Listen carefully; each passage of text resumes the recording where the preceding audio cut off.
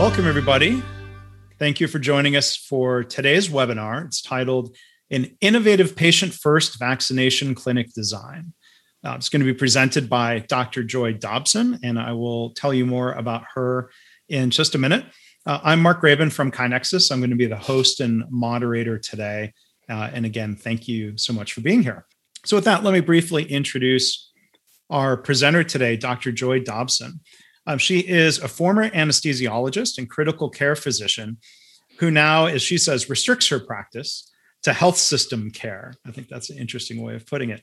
She has held a variety of leadership roles and has been part of large-scale lean transformation in Saskatchewan. Since February, Joy has been part of the quality improvement team tasked with optimizing the vaccine rollout to 1.2 million citizens in the province. So Joy will tell you a little bit more about her background and how she got into that work. But with that, let me turn it over again, Dr. Joy Dobson. Thank you for being here.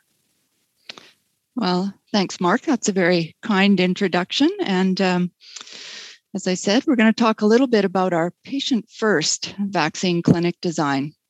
So just for those of you who might not know, Saskatchewan is a landlocked prairie province. The north has lots of trees and lakes, but virtually no people. And we like to pride ourselves as the birthplace of Medicare in Canada. And that means that through tax-funded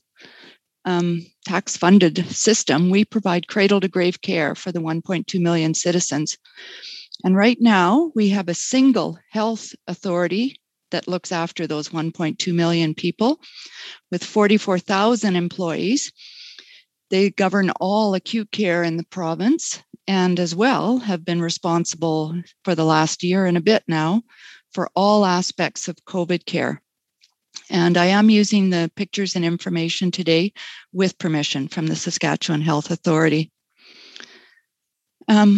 So in Saskatchewan, as of this weekend, we are still in wave 3 of the pandemic, but looks like we might be starting to see some quiescence. We had been hampered by shortages of vaccine supply, but that is starting to increase. And we now have over 50% of adults with first dose of a vaccine in their arm. Canada took a delayed second dose strategy because of vaccine supply constraints. We have 5% of adults who are fully immunized with second doses and are just starting the rollout now for second doses. And that means we need another million plus needles into arms if we're going to, quote, finish the fight. That's the slogan we've given for the second dose strategy. So I always like to say that with lean, there are 3 voices you need to hear. And the first and most important is the voice of the customer. And so in Canada, there has been great demand for vaccines because we know it's our way out of this pandemic. And of course, the customer for any service wants not just a great outcome, but also a great experience while they're receiving the service or good. For the voice of the process, for what is possible, right now in Saskatchewan, those 44,000 employees are pretty exhausted and starting to burn out. We've been calling on the same people over and over again for every different phase of this pandemic. And we need to find a way to try and spare our healthcare workers. And the last voice that is a factor is the voice of the business, and does it make sense to be doing what you're doing? And certainly we all know the best economic recovery is when the pandemic is beat. But in Saskatchewan, that means taxpayers are bearing all the costs. So there is some fiscal concerns as well about managing our vaccine program. So I'm going to do something I learned recently from the military, which is called bottom line up front. So this is one of my last slides. It's a summary of what you're going to learn and hear about. The beauty of this patient-first model is that it truly is customer-friendly. And no matter how you run a vaccine clinic, the customer leaves with the same outcome, a needle in their arm. But it's important that they have a good experience as well. And we know that this provides a better experience to the client. It's adaptable to any immunizer cycle time and any clinic size, as you will hear. You will find a much reduced need for supplies, for skilled staff, and for space. And you will hear in Saskatchewan, when we were renting private facilities in order to run this, that was important. And bottom line, my version of a 3P design, it's better for patients, providers, and payers. And as someone who has a needle in her arm now, who is a healthcare provider and is a taxpayer, I love that. So I'm going to tell you a little bit of my personal timeline. Of course, there are 44,000 people involved in this work and a QI team of 28 people. And I was asked to join them on February 5th. It meant I was seconded from my work with 3S Health, another health organization in the province, to the Saskatchewan Health Authority's, quote, readiness team. We've since been redubbed the optimization team. And it was our job to ensure that the plan to have 206 separate clinics across the entire province were ready, if needed, to go live on March 15th. So we had about a month to make sure that we were ready. And I'll remind you that across the province means a geographic area the size of Texas. The real goal, though, was that we could safely and efficiently ramp up as our vaccine supplies increased, because at the time, we weren't really having to do a lot to get needles into arms with the few doses we had available. And we weren't starting this work from scratch, though. We had learned a lot through our COVID testing centers on how you manage a drive-through or a walk-up clinic. We had run flu vaccine clinics as a way to try and blunt the demand on our acute care health system. We had run some early COVID vaccine clinics when we got our first supplies in December for healthcare workers and vulnerable populations. And the team had already provided a readiness package based on the 7 flows of medicine. So we had a checklist of what needed to be done, ready to go. And you might have guessed, Saskatchewan is not new to continuous improvement and lean.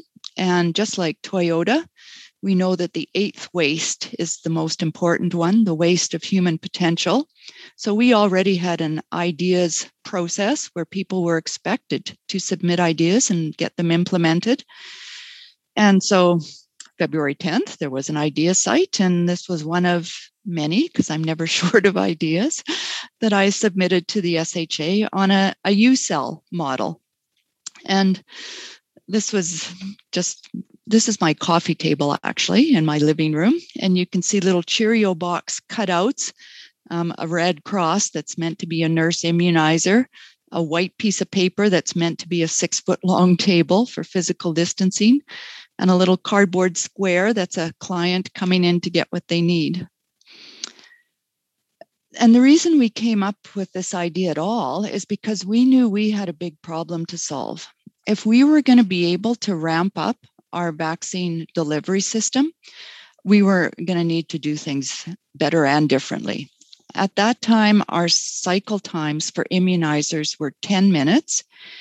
And we had done a little bit of modeling with just a PowerPoint display that showed if your cycle times for immunizers are 10 minutes, you've only got a couple people for each immunizer sitting in an observation area.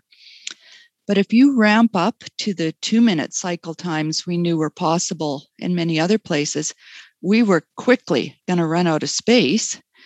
And we were also going to feel a real pinch on the number of immunizers we had available. So this was just a little PowerPoint demonstration of 10 clients in a registration area, 10 dots, which are our immunizers, each with a client in front of them, and then a very crowded observation area with 2-minute cycle times. And we realized that if you took those same 10 immunizers and had them move client to client, that way you could fit all of the people in that same footprint with physical distancing and patient first model, and that the client was not having to move from chair to chair to chair. So that's what started us. And on March the 2nd, we'd been part of the Vaccine Nexus group of sharing ideas with anyone in the world we could learn from. And we did a little demo on what we thought was our patient first model and how it might work. This time there were a few more Cheerio box cardboard cutouts, and it was on my dining room table. And just like today, Mark recorded the session, and the link to it is available, and you'll be able to see the slides there. But it's, as Karen Ross said, Kaizen in its true spirit, quick and dirty, just play it out and see what you think. Our idea was that the registration staff would be the first to arrive at the client's station. They would be followed by the immunizer. Maybe the registration clerk would have some more paperwork to finish off. Then the client would stay in that same chair for the observation period and leave. And by the time the registration team and immunizer had gone around their U-cell, the first client was gone. The station had been cleaned by an environmental services worker, and they could just continue their work. And we did plan to pilot that in mid-March, but we kind of got distracted by a snowstorm, and then the city where I live being locked down because of an outbreak and saying no travel allowed. And we were asked to open a no appointment drive-through in a space that just 2 days earlier had been our testing center. So we got a little distracted. Our drive-throughs are a whole nother story we can tell another time. But we did, though, also hear through Mark and Vaccine Nexus about some other Canadians who are doing something very similar. And Dr. Ian Era, who's a public health physician and CEO of Grey Bruce County in Ontario, developed a hockey hub model that, in fact, was pitched to our national vaccine logistics team with General Hillier at the time. And it basically was our same patient first design, but without the roving registration. And it was designed for large scale mass immunization sites. And of course, every Canadian town has a hockey rink, so it was pretty easy to pitch. And their website has incredible information. It's all available if you just Google it. It's Grey Bruce County where it started. And this is a mock-up of the hockey rink and what they had as their plan. The registration tables at one end of the rink, a sort of lineup of ready to go on deck circles, if you like, and then 150 pods manned by just 5 immunizers with a reconstitution team and a resuscitation bay at the end of the rink, and a roving team with an immunizer and a support person going from pod to pod, putting a needle in an arm. And they had done a lot of improvement work. And as a consequence, one hockey rink, one day, open for 10 hours, did almost 3,500 doses with those 5 nonstop immunizers roving through the 150 pods. Now, that means a cycle time for their immunizers of under 1 minute. Pretty impressive. Remember, we were at 10. They did obviously have a lot of support staff, many of which were volunteers in Grey Bruce, including the local ice cream shop, which donated their vaccine freezers. And they had moved a lot of the work up front, and it was pretty inspiring. So we were, again, re-enthused. Let's try our model again and test it out. We know that it's going to work. We believe that strongly. And so the first place we went was Martensville, which is a small town, actually, that's just a few miles outside Saskatoon, the largest city in the province, and a small clinic. And then we also went to Regina, where I am, which is our capital city. It's about 250,000 people. So Martensville, where we went first, it was April 1st, Easter weekend, the first day the clinic was open. And the reason they chose Martensville to pilot it was they had a constraint there in that the facility that they were going to be doing the clinic in was not an everyday clinic. They could not leave the setup there. They had to set it up and tear it down every day because the facility was used for other things as well. So they came up with this patient flow with 6 stations for each immunizer.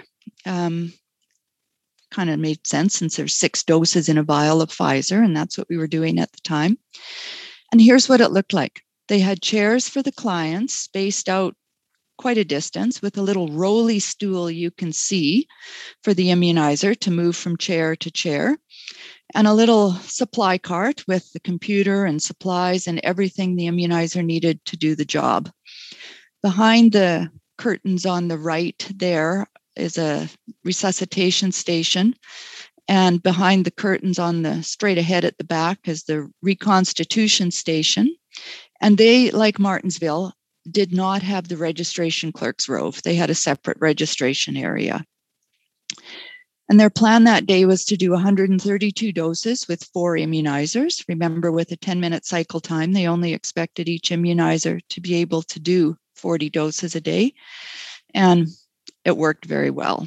They had great reviews from the clients, the staff, who were kind of surprised when they walked in that morning. It came around very quickly, and to their credit, were more than willing to try something new and different.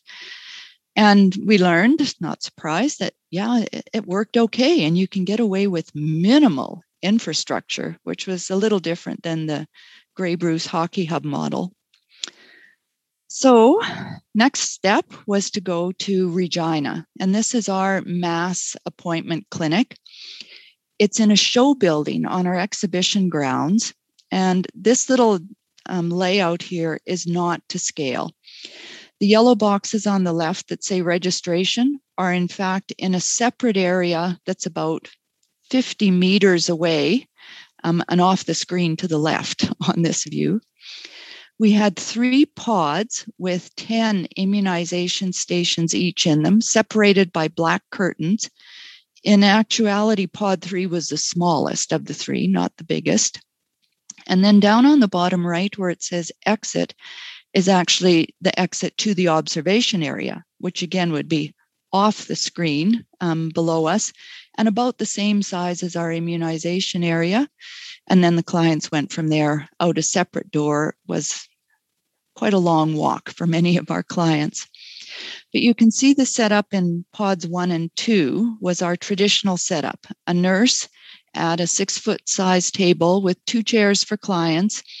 And the clients were directed into an open station and then got their shot with, again, a 10-minute cycle time and went out to the observation area.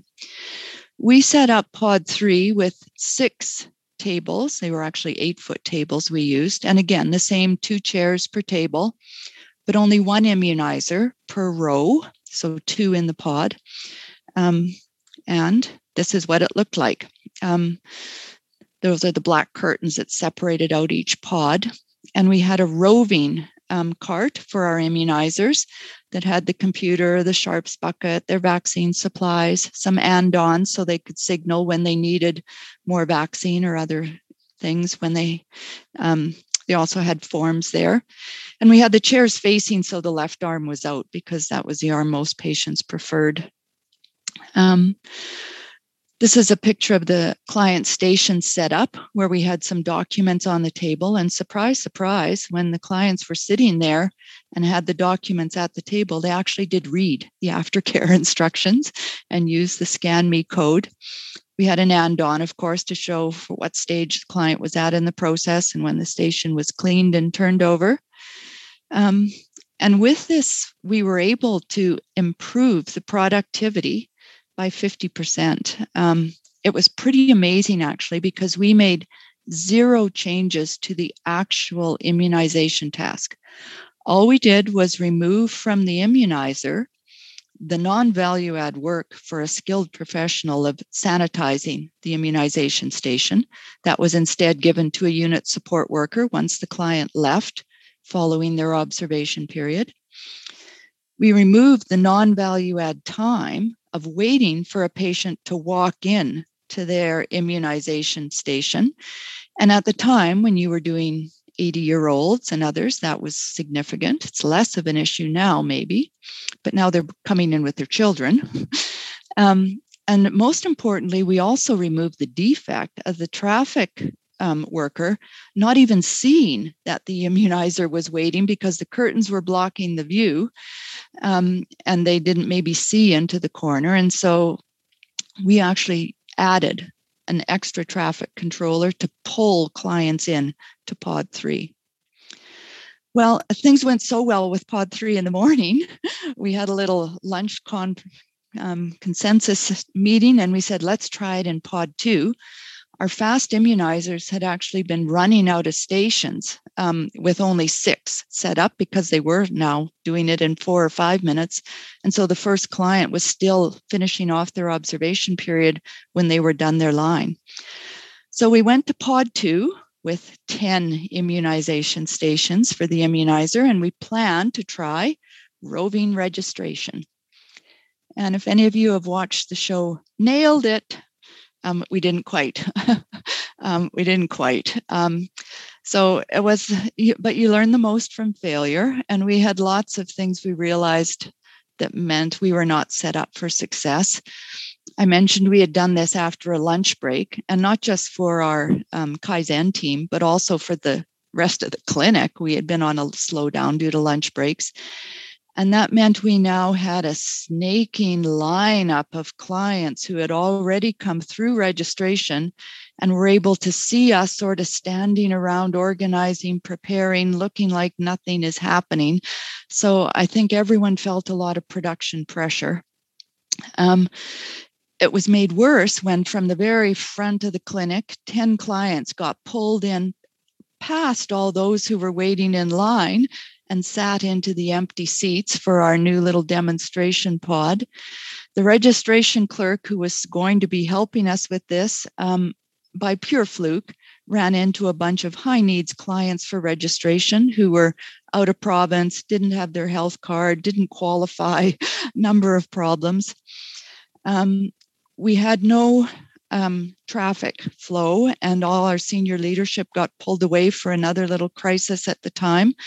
And because we had been so concerned about the production pressure, we'd filled the pod and now weren't really clear on our flow. And so we quickly just said, no, let's adapt. We went back to registration at the front. We pulled in another immunizer to rove with this one, and we sent those clients out to observation the way everyone was used to kind of calm things down. But overall, we had enough success that May 7th, they said, okay, we've run out of vaccine. The clinic is closed for the day. Convert the whole thing to patient first. So here's a bit of a mock-up of how we did that immunization area. And this is what it looked like. On the picture on the left, you can see the curtains that blocked off our supply area, but we had taken them all out of the rest of the clinic. Clients would come in that door you see next to the garbage can and the little barricade, and would be directed to one of our on-deck circles at the bottom of a lettered row, and then they would be directed into a numbered chair. We estimate we did about 60 PDCAs during the 4 days of the clinic. One of them is pictured here. We added double chairs to our outside rows, which had a bit more space, just because many clients still do come in with an interpreter, a child, with another partner or something. So it was nice to have extra chairs. And we also created a little and-on by turning the chair 90 degrees for when the client was immunized. That turned out to be huge because it meant everyone knew the needle was in the arm, but they were still in the observation period. When they left, it was clear now the station needs to be cleaned and reset up. And it also improved the flow because by fluke, they were now facing the exit directly. So again, we had 7 rows labeled with letters. We had 68 client stations. One was a little short to leave room at the exit. The chairs were on 10-foot centers. We had 4 high needs stations that we quickly realized that was another PDCA. The age group we're doing now are a lot of younger men who tend to faint with needles. And so we had to pick a couple off the floor and decided, no, we'll move them to high need stations before, not believe them when they say they'll be okay this time.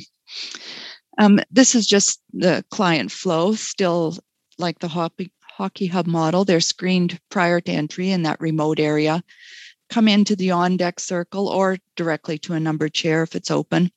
They're asked to read the instructions on the back as they wait for the immunizer to arrive so that they are prepared because they're facing the immunizer. So see the process and are learning as it comes to them.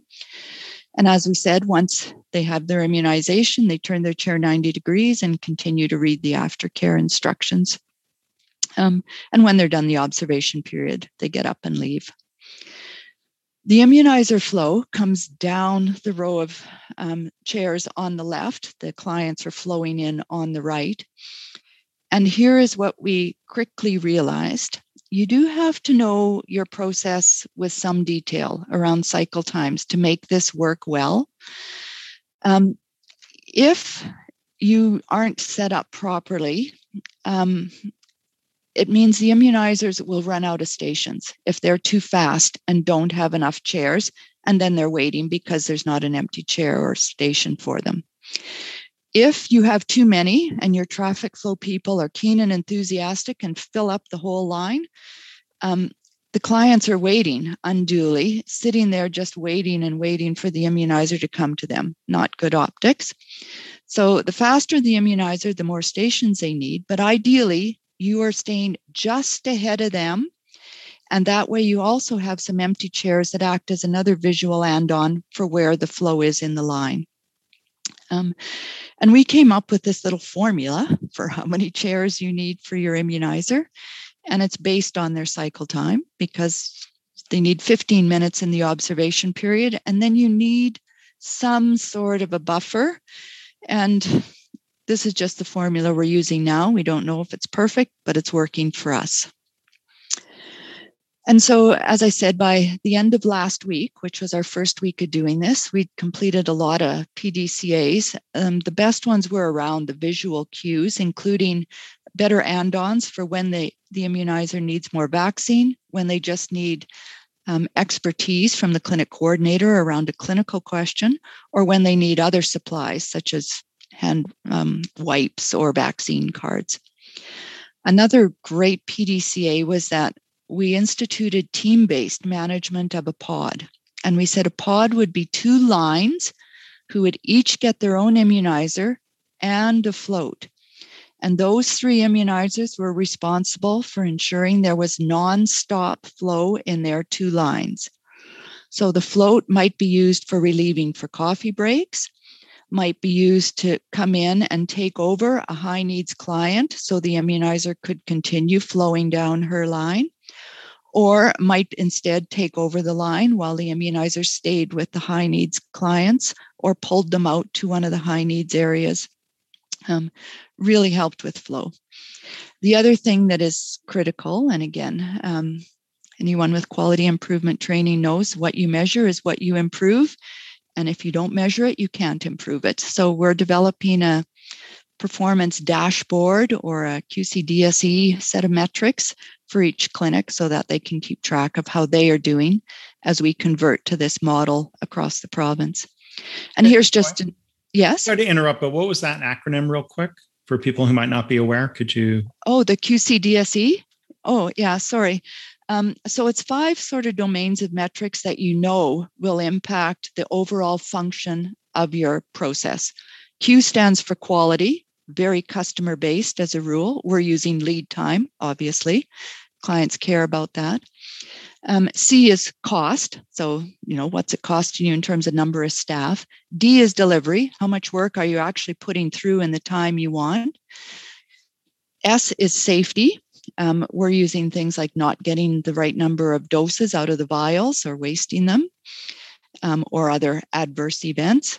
And E is engagement or morale. And where I come from, our engagement metric is how many ideas we implement for employees. For RE, we're using staff satisfaction as well. So, but this is the one that obviously the voice of the business cares about, and that is productivity gain. And because, as I say, our nurses are in such demand, we would prefer that we need fewer nurses to do the same work safely and efficiently without pressures. So the doses per immunizer went up. You can see some dips. Those middle days, we had 2 days of, one day we had 2 batches of orientees for new immunizers, some other reasons, but we did improve productivity. And remember, we made no changes to the value add portion of the immunizer work. nor did we actually make any changes to how we scheduled patients. They're still coming in every 10 minutes. So when we were fast, our immunizers were still waiting for clients because there was nobody in the lineup anywhere. And we also had not yet changed our staffing total numbers because in our environment, you can't cancel a shift without having to pay the person anyway. So we did see improvements. And this is what we needed on the last day for our 6 lanes, the number of total staff in the clinic.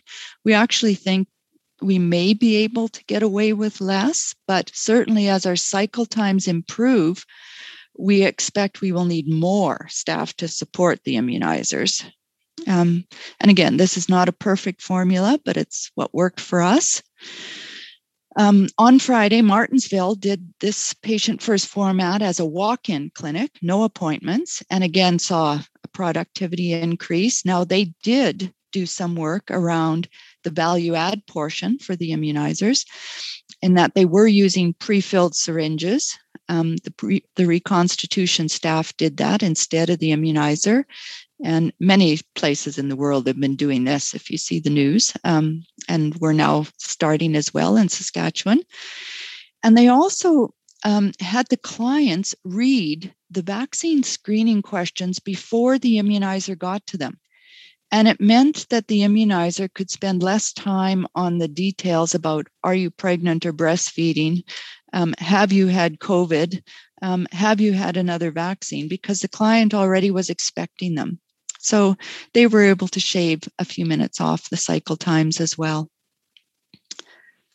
So I don't have a watch in front of me, but we're getting close to the end of my part. And here again is that slide we saw at the start about the beauty of the patient first model. It really is customer friendly. We were able to interview clients at the end of their observation period every day through this. And uniformly, clients are very, very happy in a vaccine clinic and give you rave reviews. They don't like it when you make them change the mask they wear for a medical mask. But the clients who happened to have experienced both clinic models, our previous one with the 3 sort of separate stages, and the patient first model, all said they preferred the only having to move to one chair. They felt it just felt calmer and less glommed together and crowded and chaotic. As you've heard, it's adaptable to any cycle time from 10 minutes to 1 minute for your immunizer. You just have to match the cycle times of the rest of the staff in the clinic to that. And it's adaptable to any clinic size, from the nice, friendly little small town coffee row format in Martensville and 100 doses a day or a few hundred, to the Grey Bruce Hockey Hub with a few thousand doses a day. You will see, as I said, fewer supplies. You cannot believe how much we hauled back to our supply area from our immunization area when we were setting up for this. Fewer skilled staff, which are in short supply right now, and space again. And as I said, that's better for everyone when you do that.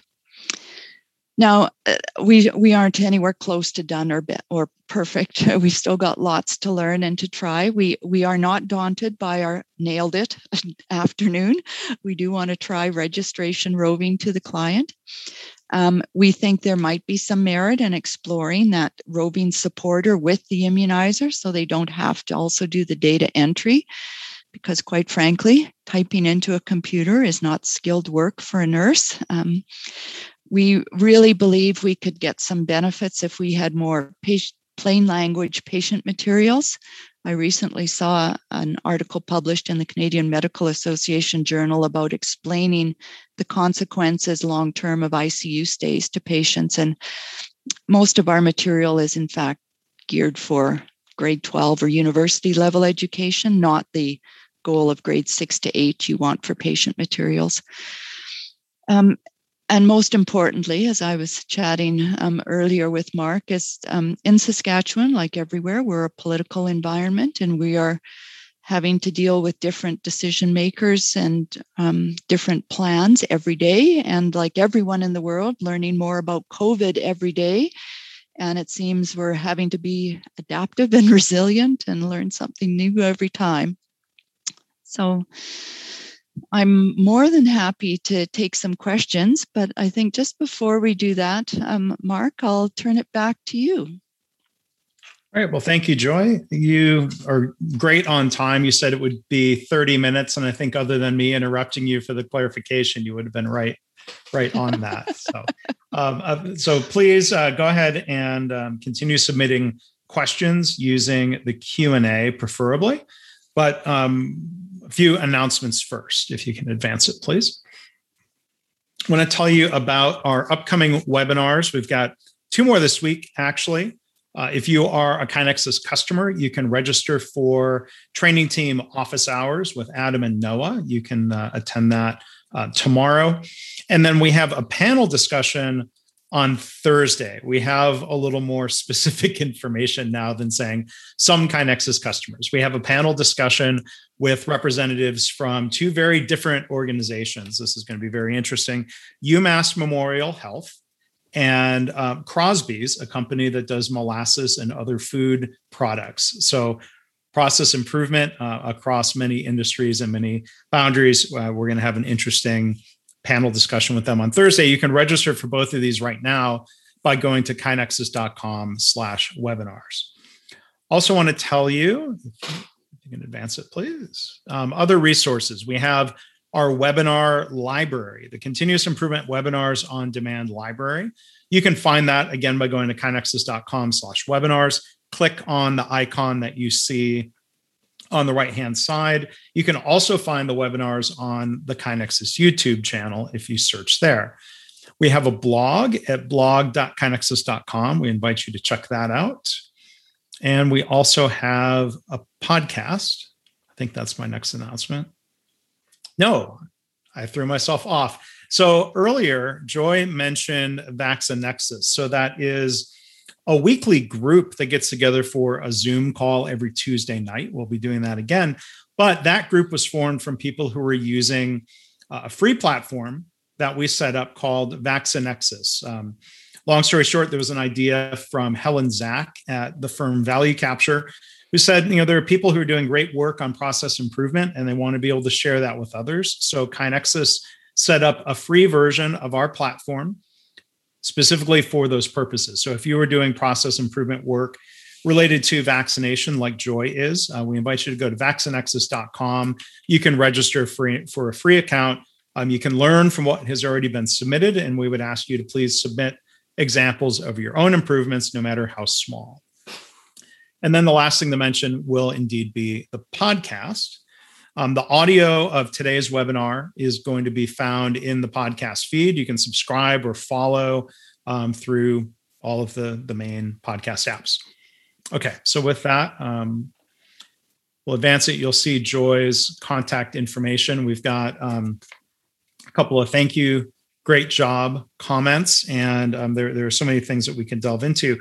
One thing I was impressed, this was a very fresh presentation, including information from Friday, that it demonstrated the ideas and the continuous improvements and the PDCAs. I was wondering if you could just elaborate a little bit more on that process, how you or somebody else would submit an idea and how that has typically worked. So, wow.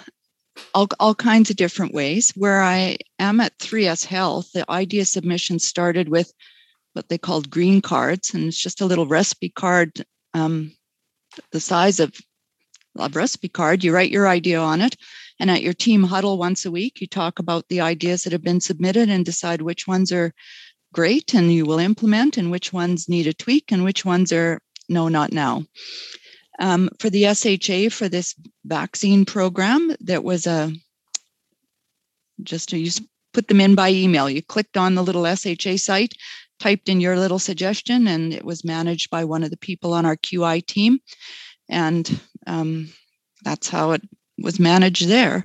At the actual clinics, when we were doing this, we had a more traditional, maybe Kaizen approach with, the great big Post-it notes on the wall, and everyone could write an idea up on it real time as they thought of something. Mm-hmm. And we did a little, worked well, better if at the end of each day for, things that we found worked really great and what could be better. And so we were able to get lots of suggestions from the staff because, of course, they're the ones living it and know better what is working and what isn't. And many of them were very simple, turn the chair the other direction.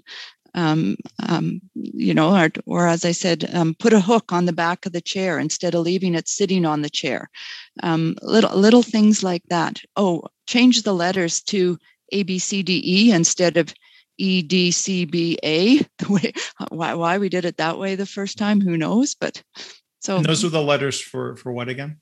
For the rows in the clinic. Labeling the rows. Yeah. Okay. And so one of the traffic directors had a great idea too. We would say, go to row A, and then the seats were numbered, but quite frankly, the numbers were a little too small to see from the back.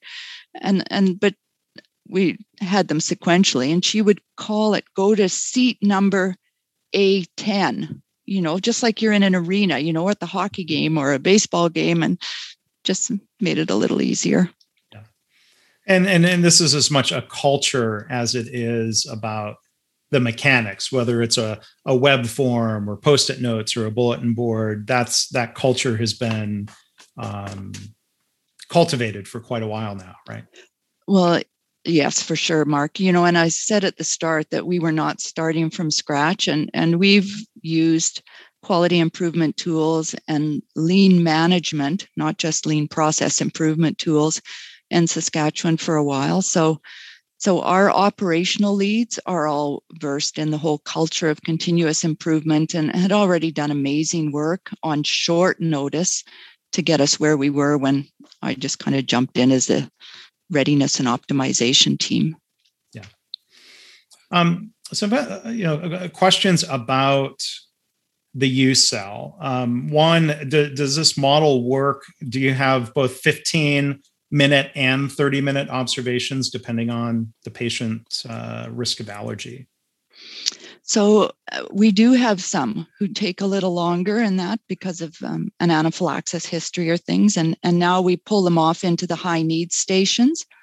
When Martensville was first starting it, they had enough chairs that it wasn't an issue because we had 10-minute cycle times. But yes, in any process, if you want things to flow smoothly, it's built for those 80% routine, things are just flowing the way you expect. Whenever you get something that takes a little extra TLC or what I always called the art of medicine, not the science, for those that need that special touch, you need a way to pull them out of the process. So an example, is those high need stations. And we use them for people who just have some hesitancy and extra questions, people who have anaphylaxis, people who have fainting histories, people who have modesty concerns and don't want to expose their arm in front of others.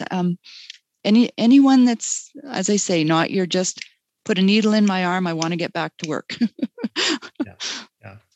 And if you didn't have, thank you for the answer about having that high needs area. But otherwise, if there was variation, that's part of why you have the buffer seats. Is that correct?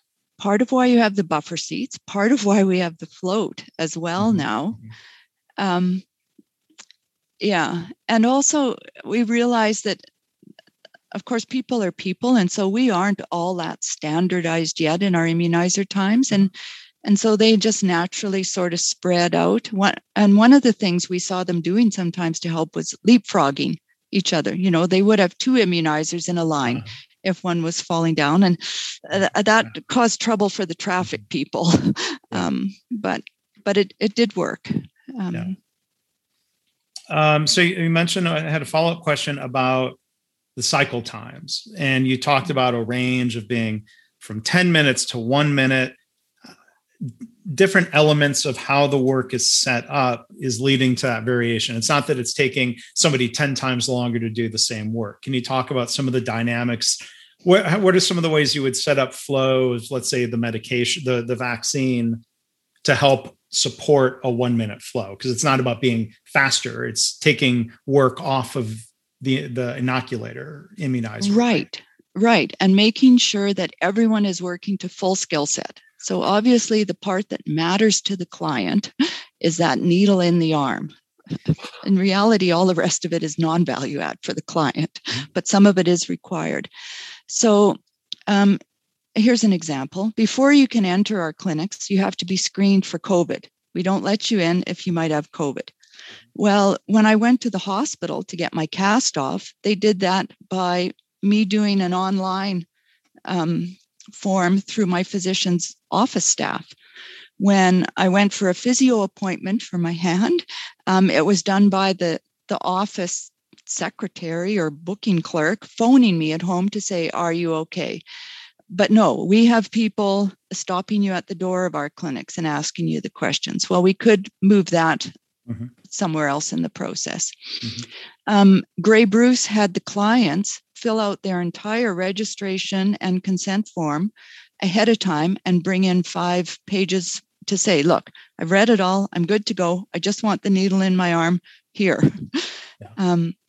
They had someone who went with the immunizer to do the data entry. So when the nurse saw that, yes, everything is good to go, they didn't have to do that part of it. Pre-filled syringes saves 30 seconds to a minute, and quite frankly, also prevents error. That can be done as a separate, I think your phrase was sub-assembly area. But basically, you move that into, quote, setup phase, not the actual cycle time phase. The aftercare instructions, quite frankly, there is 10 times as much talking done by some immunizers as others. Some say, scan the QR code and please read them. It's, it'll tell you what to expect. Others chat and go into great detail about what they should expect for the next 3 days after their vaccine. So the more that you can piece out to others what is the true work they can do as opposed to the immunizer, and then standardize that to reduce variation. Any reduction in variation is improvement. Yeah. So and giving those aftercare instructions, like don't start giving recommendations of what you should watch while you're resting on the couch. That's kind of out of scope, right? Well, and just like really, I guess for me as an anesthesiologist, a vaccine is just another drug. And we give 1 million drugs to 1 million clients every day. And some of it is the patients are actually able to manage their own care as well to a point. But you mentioned the cycle times and the pre-filled syringes. 2 indoor clinics that I had a chance to go visit, UCSD Health and the university in San Diego, the cycle time was about 1 minute, 15 seconds per patient. And that was with pre-filled syringes. But they had the issue that you brought up of waiting for the next patient to come. So the tables, like the work at the table was very efficient because they had offloaded some work from the inoculator to somebody else who was entering data and communicating. And that was a well-designed balance of work. But then they would lose 50% capacity because if they were the furthest from the entry point, they would be just sitting waiting for the next patient to come. So I like how your UCell addresses that. In Frisco, Texas, I had a chance to visit a site that was kind of co-designed and co-managed by the city of Frisco and Toyota in their TSSC group. Their cycle times are almost exactly 1 minute. They also had, you could call it a subassembly or a feeder cell that was pre-filling syringes and delivering them as needed. They addressed that dwell time waiting for the next patient by putting what they called an on-deck chair, sort of 6 feet away from the table. So they would fill that spot if it was available. And then it was a very short walk and a very quick delay. So the number of patients per hour, I think was, I'm sure, greatly increased by that. And they said that was a Kaizen improvement. That was not their original design. So for anyone who puts pressure on themselves and said, well, we didn't design a perfect process, I bet Toyota would. Well, it's okay. They didn't.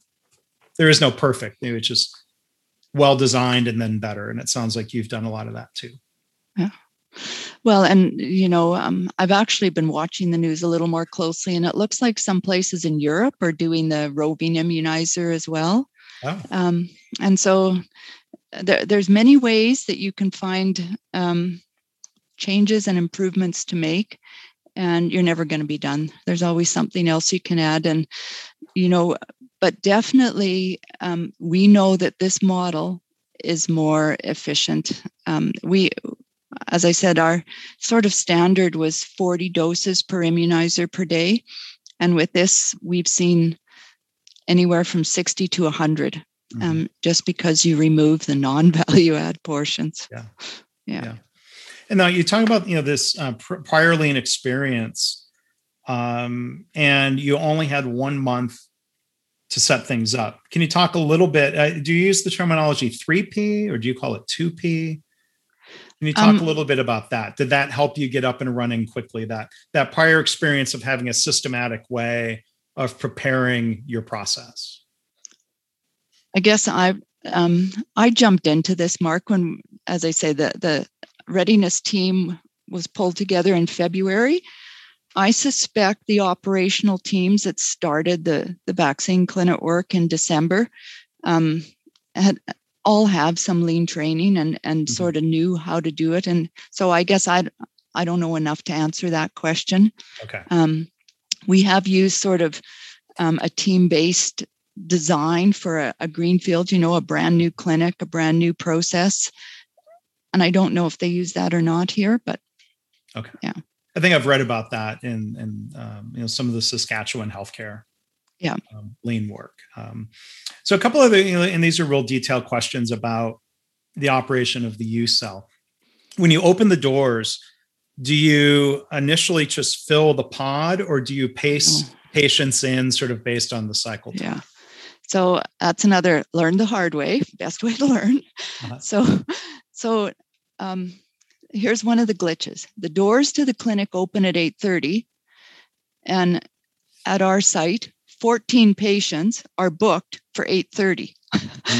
And when we were doing the 80-year-olds, the ones for 8:50 and 9 o'clock and the next 2 hours all came right early. So we had this huge batch, but I said, it's still single piece flow because there was a door that was only wide enough for one person to fit through. and so they still came in one at a time. And that was a key training piece. We had to get our traffic coordinators to not get too flustered by that big lineup, and instead think to give each immunizer 1 or 2 clients to start with. Do not fill a row. And ideally, this takes discipline, skip a row, just so that there's a little more physical space as they start moving down their line. They're not all sort of at the same stage of the process.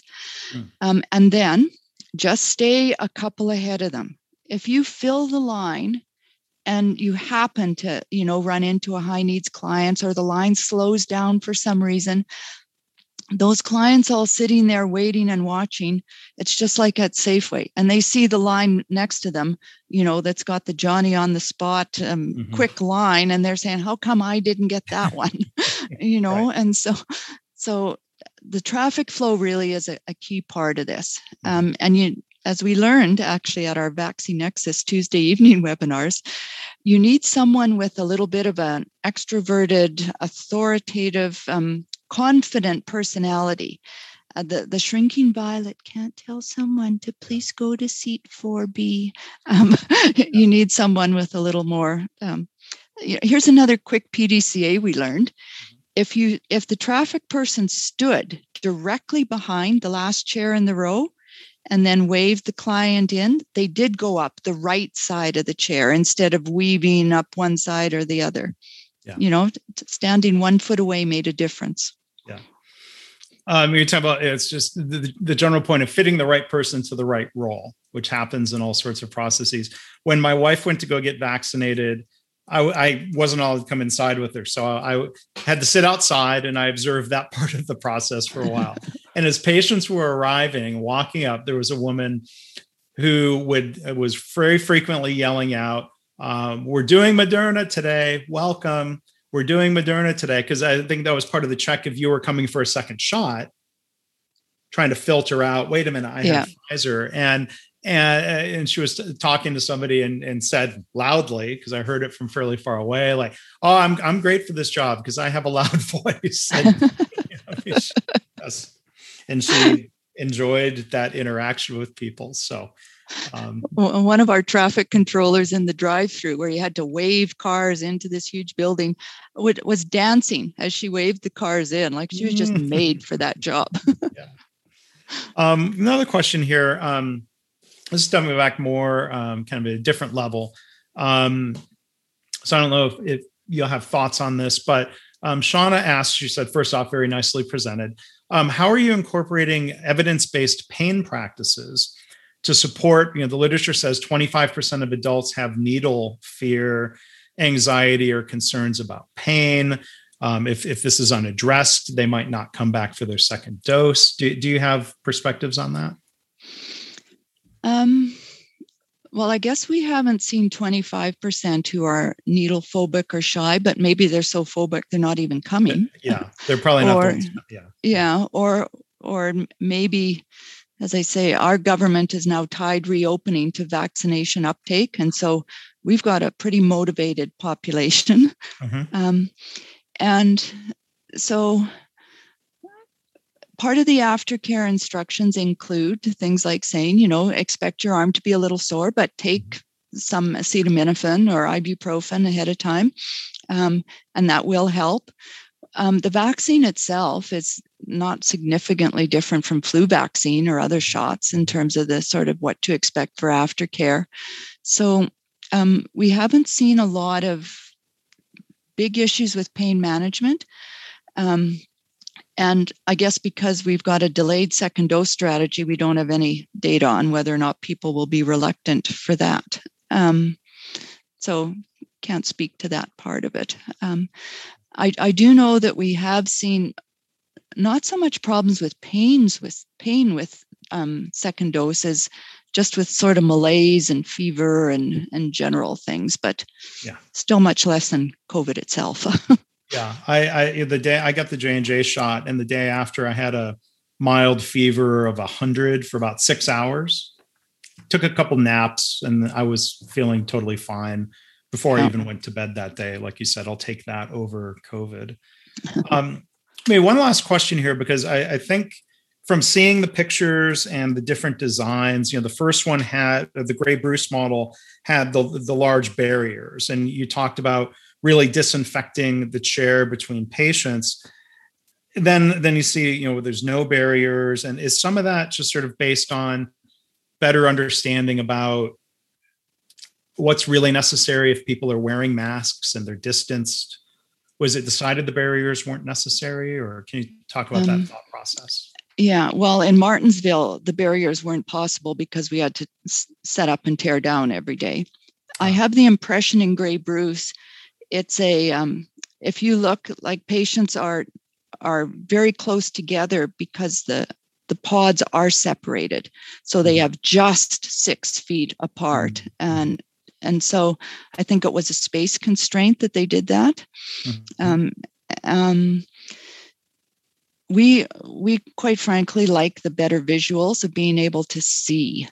And so without the barriers. Yeah. So, and if you keep people 6 feet apart with the mask on, we know that is sufficient. In fact, there's more and more evidence coming that the cleaning the chairs in between clients is kind of waste and maybe actual harm for the environment. But for now, we are still cleaning chairs and wiping down the laminated instructions there and trying to avoid paper. And so, as I say, we're learning more about COVID every day, right. But the no barriers are important. And, I'll say, if the one client we had the one day, if he'd have been in a pod, he went unconscious sitting in his chair when he fainted. And I don't know if you would have noticed that as quickly as we did otherwise. That's a good point. That is a very good point. Well, and that topic had come up, this type of thing we've talked about during the VaxNexus calls, and people sharing their perspectives on their practices of what their organization and their state or their country is doing. So, Joy, thank you for participating in those calls along the way. Thank you so much for sharing what you've done today. It's very innovative, and I think there are a lot of great lessons learned for the audience to take away. I think there's applications to look at here in the future when we're doing flu shot clinics, or even looking at applications of care. How can we bring care to the patient? I think is a really thought-provoking and as you've shown and shared with us today, really beneficial idea. So thank you for that. Is there any final thing you'd like to say before we close? Well, it's been my pleasure today. And as I say, we have learned a lot from others in the world. And if we have something we can share to sort of pay back that debt, it's great. We're all in this together. Yes. Well, thank you for that, Joy. And there are thank yous from the participants coming in the chat. So again, everyone, thank you for attending. You'll receive an email tomorrow with a link to the slides and the recording. If you're antsy to get hold of that, go to our YouTube channel. It'll be available later this afternoon, and it'll also be in our podcast feed. So if you go and look for that or subscribe, you'll get notified. So Joy, thank you so much. I guess I'll talk to you later today. All right. All right. See you then, Mark. Thank you. Stuart Bellamy says, great job. Thanks for being here, Stuart. Our mutual. Thanks for mentoring me, Stuart. All right. Thanks again. Bye now.